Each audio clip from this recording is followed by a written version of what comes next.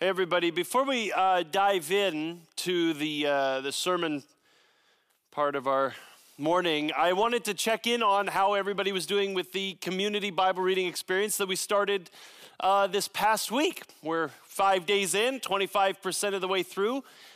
For those who don't know, this fall and winter, our community, hundreds and hundreds of people in our community, I think we gave away over 500 Bibles, have committed to reading through the New Testament together. Half the New Testament this fall, these 4 weeks, and then the other half of the New Testament at the end of January, beginning of February, in the early winter. And we're reading it together. We're reading it in community. We're debriefing it in groups and just talking about what God is revealing to us about Him and about us and about loving God and loving people through the New Testament. I don't know how your first week was. Mine was really interesting. I had a really, really hard time because the whole purpose is that we read big, right? That's one of the ideas. We read big. You don't stop at every word or verse or chapter. There are no verses and chapters in this Bible. And I found myself struggling to not zone in on every word. And what does that word mean? To just try and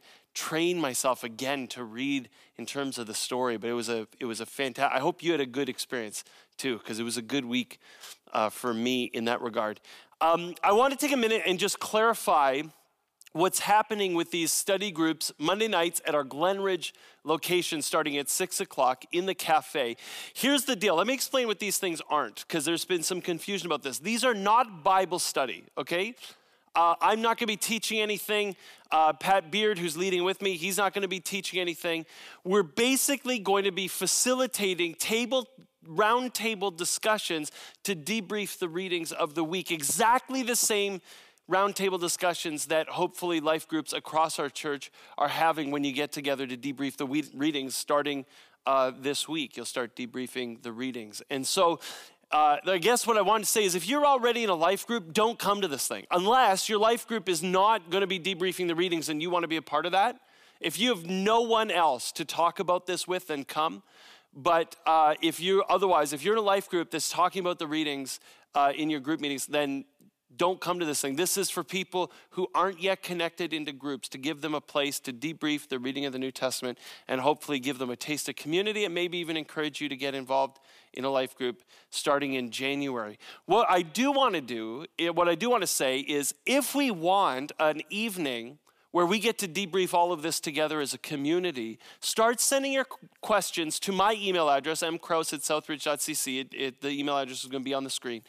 Send your questions to that email address, and if I get a ton of questions, if I'm flooded and inundated with questions, then we'll organize a night at the end of these 4 weeks, and we'll just have a big whole discussion about the New Testament, or at least the half that we read, and we'll talk about some of the questions there.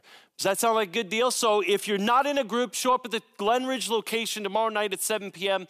and be a part of that community experience. Now I want to turn our attention to Matthew chapter 8. If you have a Bible, open it up to Matthew chapter 8. We're in worship this morning, so having a Bible is probably a decent idea. It's certainly not a bad idea. And we're going to pick up the story of Jesus right where Jeff left off in his exploration last week at Matthew chapter 8, verse 23. That's where we're going to pick it up. This is our third week in this series called All In, where we're exploring Matthew's chapter 8 and 9 and looking at the life of Jesus. And basically, this series, thematically speaking, runs on two parallel tracks. And if you understand these two things, you're going to understand every single talk in this series. And the two tracks are the two conversations that we've already had. The first track is what I talked about 2 weeks ago. The idea that the power and authority of God rests on Jesus in order to bring healing and hope and restoration into a dark and broken and hurting and sinful world. That's what Jesus is all about. That Jesus is endowed with God's authority, not just in his words, like in the Sermon on the Mount, which we studied for the last year and a half, but in his works. He is a living, when we read, as we did this week in the book of Luke, the story of Jesus, we are looking at a living, breathing manifestation of what the powerful love of God looks like when it's brought into the world through the life of a human being. And so we looked at these healing stories that Matthew told of what Jesus did in the lives of people who were broken and sick and so on, and how we witnessed the healing and hope of God flooding into their lives. And those stories aren't just for 2,000 years ago.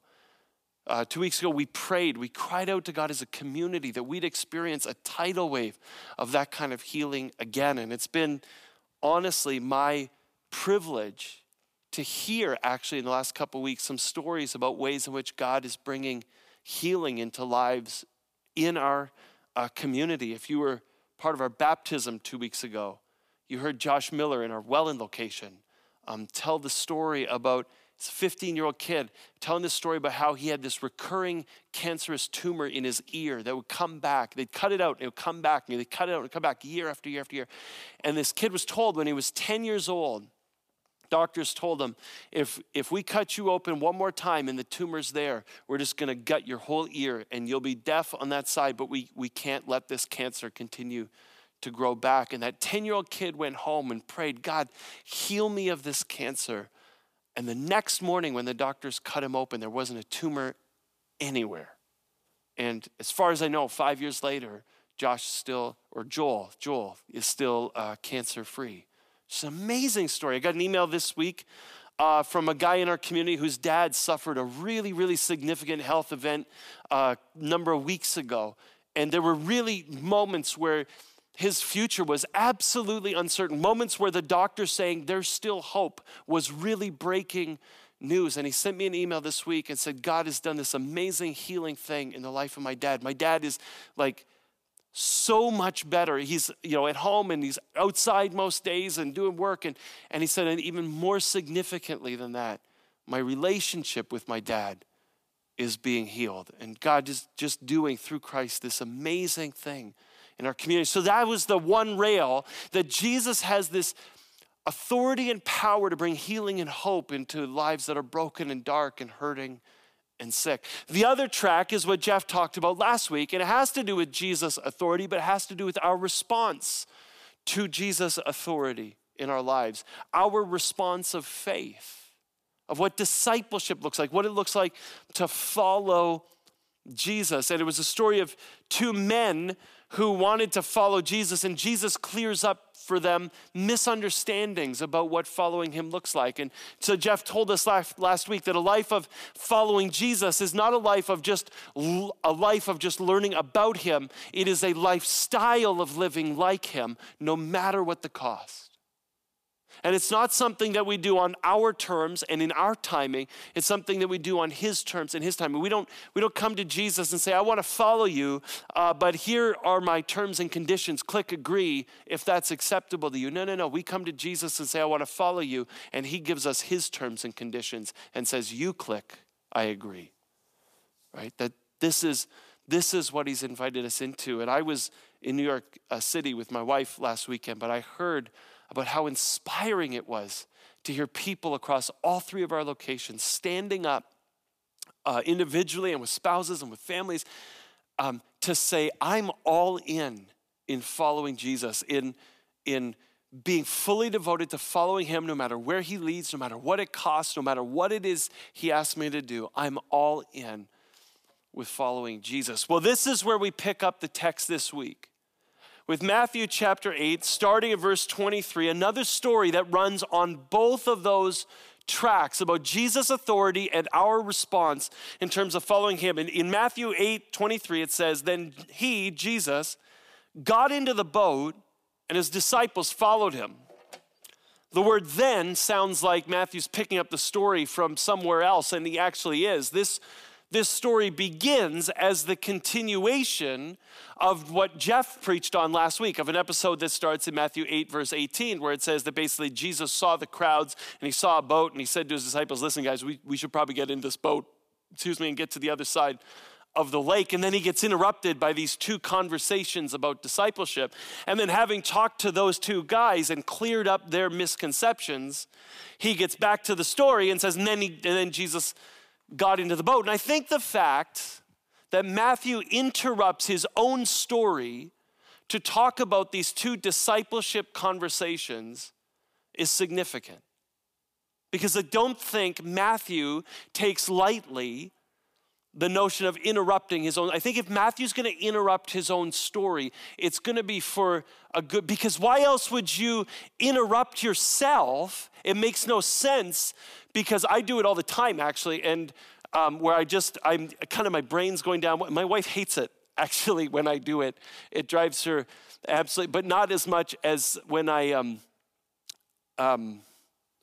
stick long pauses into sentences. But all of that is to say, Matthew, if he's going to interrupt his story, if he's going to interrupt himself, it's going to be because he has a reason.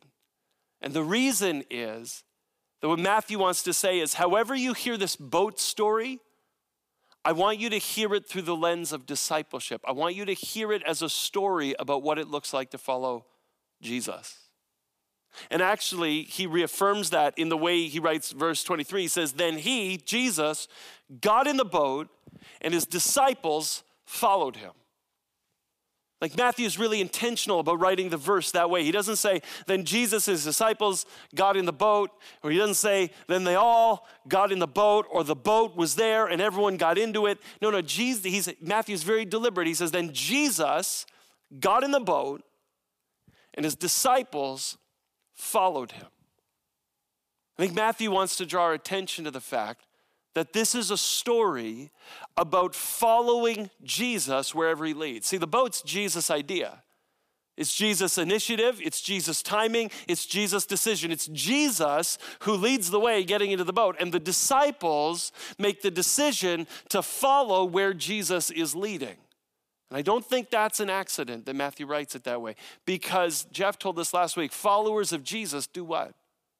They follow Jesus. And that's what this is a story of. This is a story about what happens when you follow Jesus and what it looks like to live a life of faith in following him. And this is exactly what happens. Verse 24, it says, suddenly a furious storm came up on the lake, so that the waves swept over the boat. But Jesus was sleeping. On the one hand, it's not really that surprising an event that suddenly a furious storm would whip up on the Sea of Galilee. In fact, the Sea of Galilee was famous for its ferocious and even spontaneous storms. See, well, what happens is the Sea of Galilee, the water surface is about 600 feet below sea level, so it's down. And what happens is this warm air gathers over the Sea of Galilee, and because it's warm air, it begins to rise and creates a vacuum. And the air, something has to rush in, right? And the air that rushes in is all this cold air from the plains to the southeast of the Sea of Galilee. So the warm air rises, creates a convection current, and this cold air rushes in, and it rushes in as this incredibly violent wind that stirs up the entire lake. It kind of churns all the waters, and as the cold air rushes in and comes into contact with the hot air that's over the lake, it creates this incredible thundercloud, and it just unleashes these furious storms on the Sea of Galilee that can arise in a moment's notice. Now, the disciples, I don't think, at least some of them, wouldn't have been surprised by the storm that gets whipped up, because at least some of the disciples are fishermen. They've lived their lives on this lake. They know how this lake behaves. They're well acquainted with its patterns and its behavior, and they are seasoned veterans at surviving these kinds of storms that just whip up on the lake. They've survived many of them over the course of their career. That's why they're still alive to be in a boat with Jesus, because they've survived them all, because they figured out how to survive the storm. The rest of the disciples who aren't fishermen, they're just terrified right from the get-go. The Jews are not really seafaring kind of people. They're land people. To a Jewish mindset, the sea was really a dark an evil place. It was a place of spiritual chaos and turmoil. It was literally it was the haunt of demons, the abode of evil spirits. Jews did not go out on the lake unless there was a reason to go out on the lake. And so the rest of the disciples were terrified anyway. And then this storm whips up. And there's something about this storm, I think, that makes all the rest of the disciples, even the fishermen, suspect that this is not a regular storm like the ones that they faced before. See, when Matthew writes about this storm, he says that there was a seismos, a furious seismos. That's not the regular word for storm. In fact, the Greek word seismos, maybe you can even hear our English word seismic. It means a great shaking, an earthquake. This wasn't just a storm. This was a storm that shook the earth, that shook the lake. It's a word that Matthew actually only uses in his gospel to describe the shaking of the ground that happens when good and evil clash with each other in this cosmic battle that's going on all around us all the time. When good and evil collide, what you get is a seismos. You get a shaking of the earth. This is a storm, Matthew's saying. Not just a regular storm. This is a storm of apocalyptic proportion. And the disciples are terrified. All of them, including the fishermen, are terrified of the storm. And what makes it all worse, what makes every bit of it worse, is that there's Jesus in the back of the boat and he's sleeping.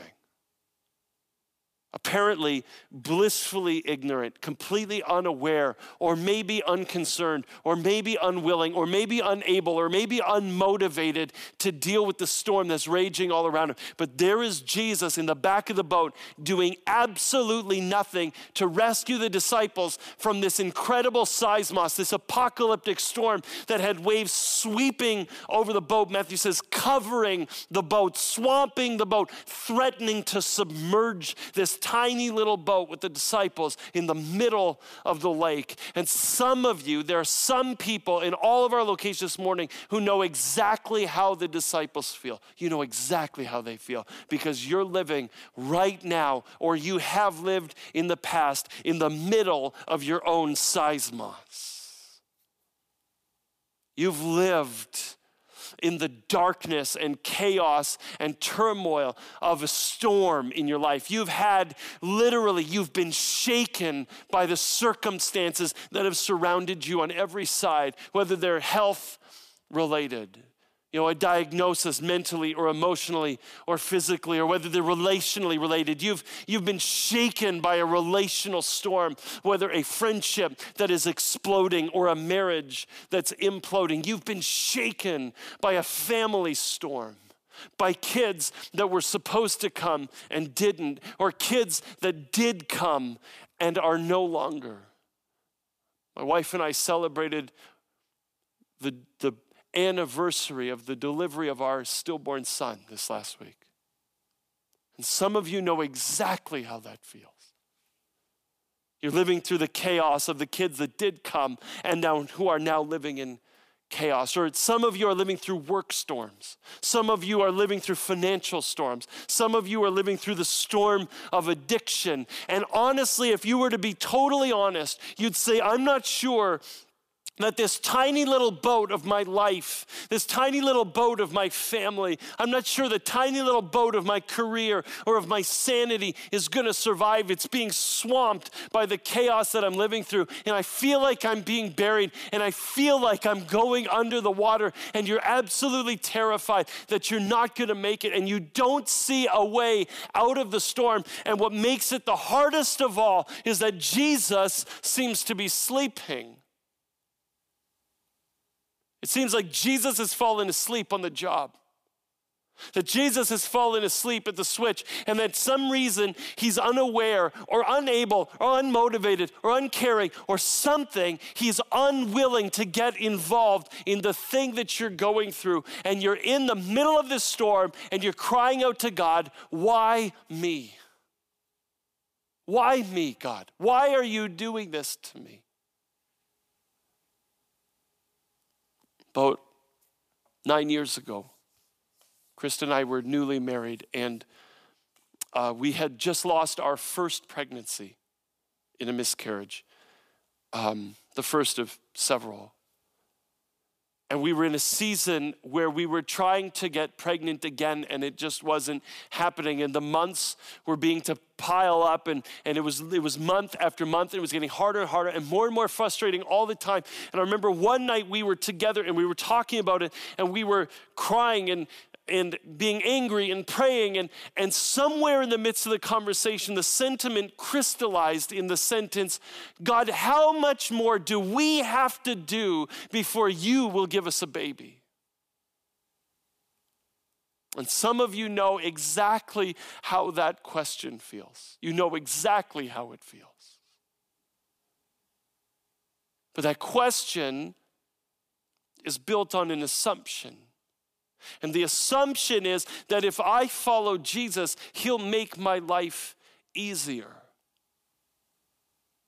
And I hate the fact that I have to be the bearer of bad news this morning, but the bad news that I have to deliver this morning is that that statement is simply not true. We live like it's true.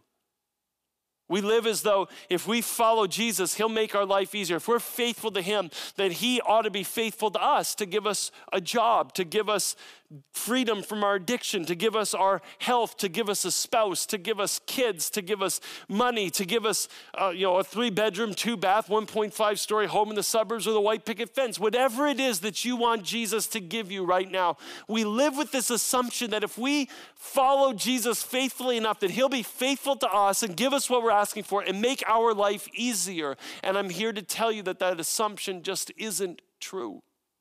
It isn't. Just look at the story. Jesus got into the boat and the disciples followed. The disciples found themselves in the middle of the storm because they were following Jesus.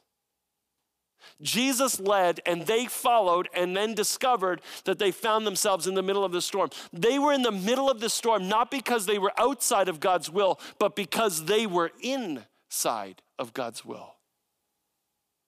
And I'm not saying Jesus caused the storm. I'm not saying he whipped up the storm. I'm not saying he knew about the storm and intentionally sailed into the storm. I'm not saying Jesus was trying to test their faith or teach them a lesson or that he even had a higher purpose. I'm not saying any of those things. I'm saying Jesus got into a boat and the disciples followed where Jesus was leading and they ended up sailing right into the middle of a storm. And all I mean to communicate is this: that when you choose to follow Jesus, you don't get to live out that life of faith in some insulated, isolated ivory tower classroom somewhere where you just get to learn about what Jesus is like. Following Jesus is a lifestyle that gets lived out in the real world. And sometimes in the real world, stuff happens. Storms happen. They happen because despite the fact that Jesus has invited us to live in the kingdom of God, Jesus says, I will give you life until it overflows. And he invites us to experience the love and joy and peace and hope of the kingdom of God, but we get to experience that kingdom of God coming into a world that is still filled with brokenness and darkness and sickness and sin. And sometimes we still, when we live at the tip of the spear of the kingdom of God penetrating into a dark and broken world, we still get to experience the darkness and the brokenness. Because the truth of the matter is that the world that the kingdom of God is breaking into is actually a cosmic battlefield. In the war that wages in the heavens between good and evil, between God and the devil, and yes, through the life and death and resurrection of Jesus, God has won the war. And that victory will be final one day when Jesus returns. But in the meantime, the battle still rages. And the Bible says that Satan, knowing that he has lost and knowing that his time is short, rages about the earth looking for people to hurt. And the people he's looking for are people who are devoted to following Jesus.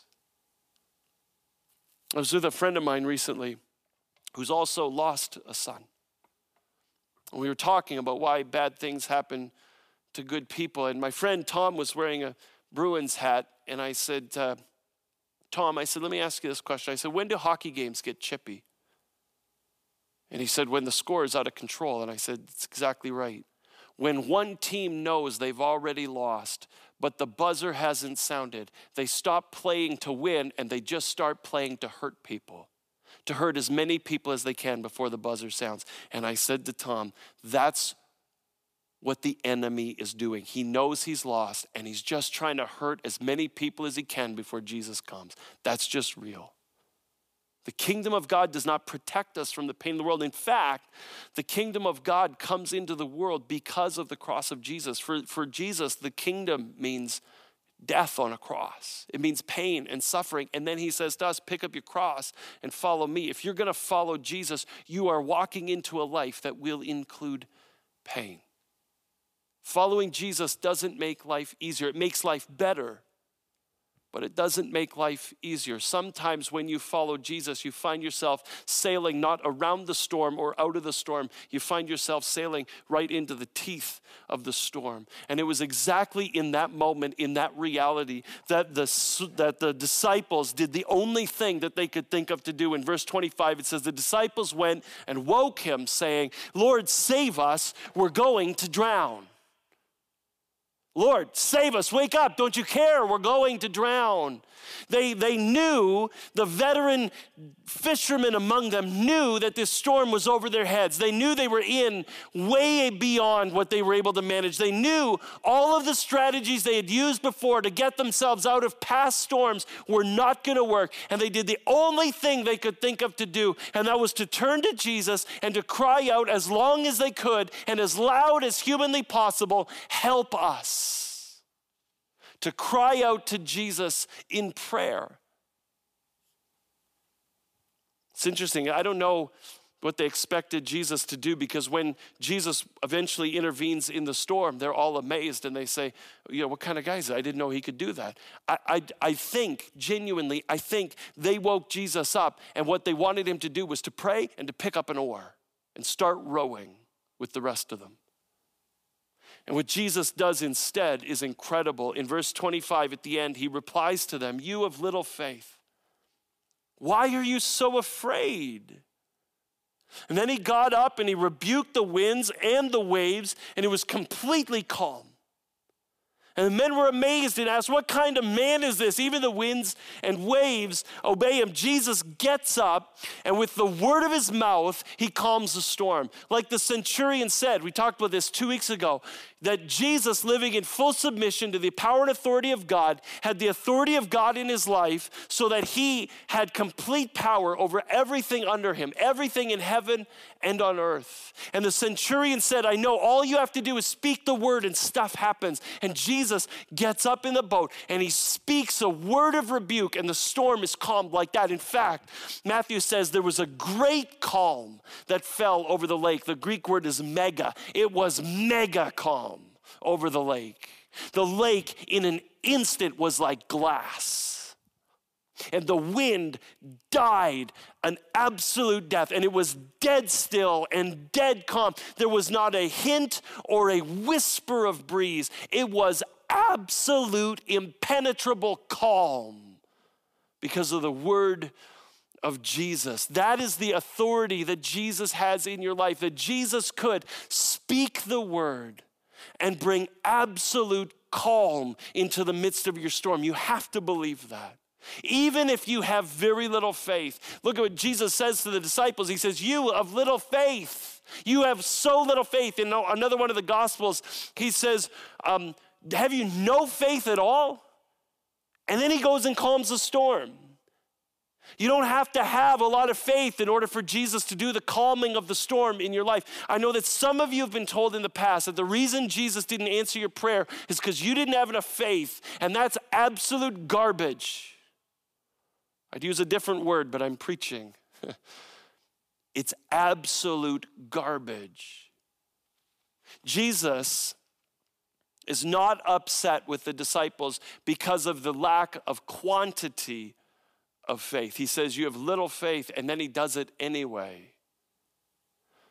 Jesus rebuked the disciples not because of the quantity of their faith, but because of the quality of their faith, because of the kind of faith that they had. They came to Jesus in absolute fear and said, Lord, save us, we're going to drown. Jesus had no problem with the Lord, save us part.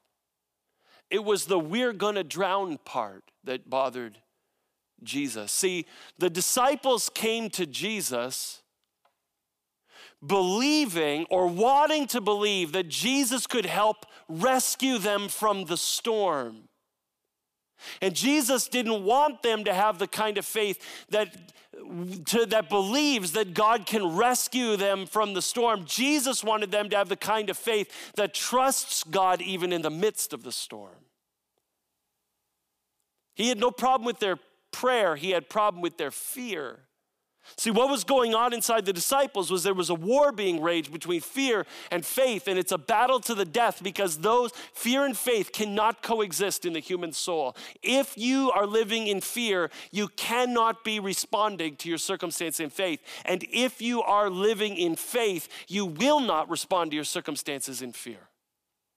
Their situation was terrible. Yes, it was their terror that Jesus had a problem with because they had grown afraid, forgetting that the power of presence of God was in their midst in the form of Jesus who was sleeping in the boat. Jesus did not want them to have the kind of faith that believed that God could calm the storm. Jesus wanted them to have the kind of faith that trusted God to live, to take care of them within the storm. That's what Jesus wanted from them. And how do I know that? Because of what Jesus was doing. Turn to your neighbor and tell your neighbor what followers of Jesus do. Followers of Jesus, what? Follow Jesus. What was Jesus doing in the story? Was Jesus afraid for his life? Was Jesus in terror? Was Jesus crying out to God in fear? Was Jesus afraid that they were going to drown? Was Jesus throwing himself down before the Lord in prayer? What was Jesus doing in the midst of the storm? Nothing. He was sleeping. The Son of Man has no place to lay his head. So when he finds a chance to catch a cat nap, he takes it. And there he is resting in the back of the boat on a waterbed, catching some Z's. Jesus is asleep, unafraid of the storm because he's living in absolute trust that God is going to take care of him in the midst of the storm. Followers of Jesus do what? Follow Jesus. What Jesus wants for us is the kind of faith, not that needs God to remove the storm. I think a small faith needs God to remove the storm. It's a big faith that trusts God in the storm. That's the kind of faith that Jesus wants for you. Can you live with that kind of faith that doesn't need Jesus to remove the storm, but that can trust Jesus in the midst of the storm? I've been inspired lately by some stories of people in our community who are living with that kind of faith. And I want you to hear just one of those stories this morning. Check out Eliza's story, who's been living through a storm that isn't going away anytime soon, but is choosing to trust God in the midst of it. Check it out.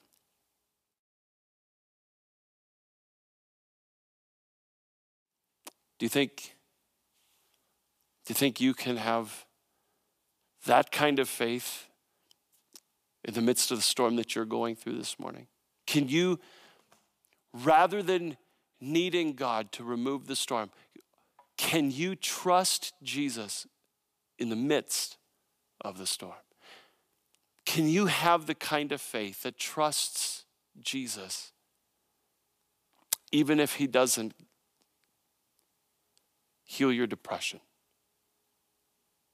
Even if he doesn't cure your cancer, can you trust Jesus even if he doesn't get you that job or lift you out of poverty? Can you have the kind of faith that trusts Jesus even if he doesn't find you a spouse or give you a kid or reconcile that relationship? Do you have the kind of faith that can trust Jesus even if he doesn't deliver you from your addiction or from your sin? Do you have the kind of faith? Could you have the kind of faith that can trust Jesus in the midst of the storm? The kind of faith that right in the middle of whatever it is that you're going through can stay focused on knowing and worshiping and trusting in Jesus, the kind of faith that right in the middle of what you're going through can learn to discern the presence of God in Jesus with you in the midst of it. The kind of faith that can lean in to the presence and love of God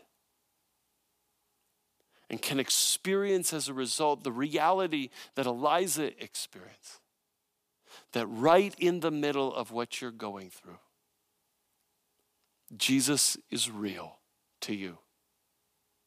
And you can know that you know that you know that despite your circumstances, Jesus loves you. Because at the end of the day, friends, this is just true. You can't pick your storm, but you can pick your Savior. And picking your Savior doesn't mean that Jesus has to deliver you from the storm. It just means that you have to lean into the kind of faith that allows you, empowers you to trust him in the midst of the storm. Close your eyes for a second. Close your eyes. We're going to pray together.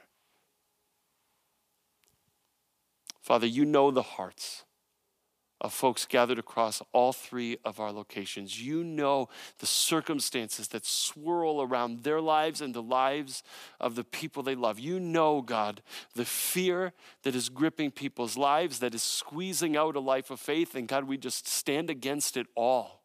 We stand against it all, God. And I pray that faith would arise in the lives of those who are struggling right now.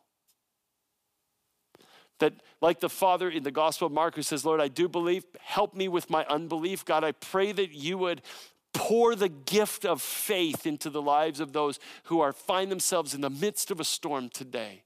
I pray for those whose loved ones are in the midst of a storm. Give us faith to believe for our loved ones. And teach us to trust that you will keep us safe, even in the midst of the storm. Father, answer us when we call to you. Give us relief from our distress. Have mercy on us and hear our prayer. So that, as it says in the Psalms, in peace we can lie down and sleep. For you alone, Lord, in the midst of our storms, make us dwell in safety. We pray in Jesus' name. Amen.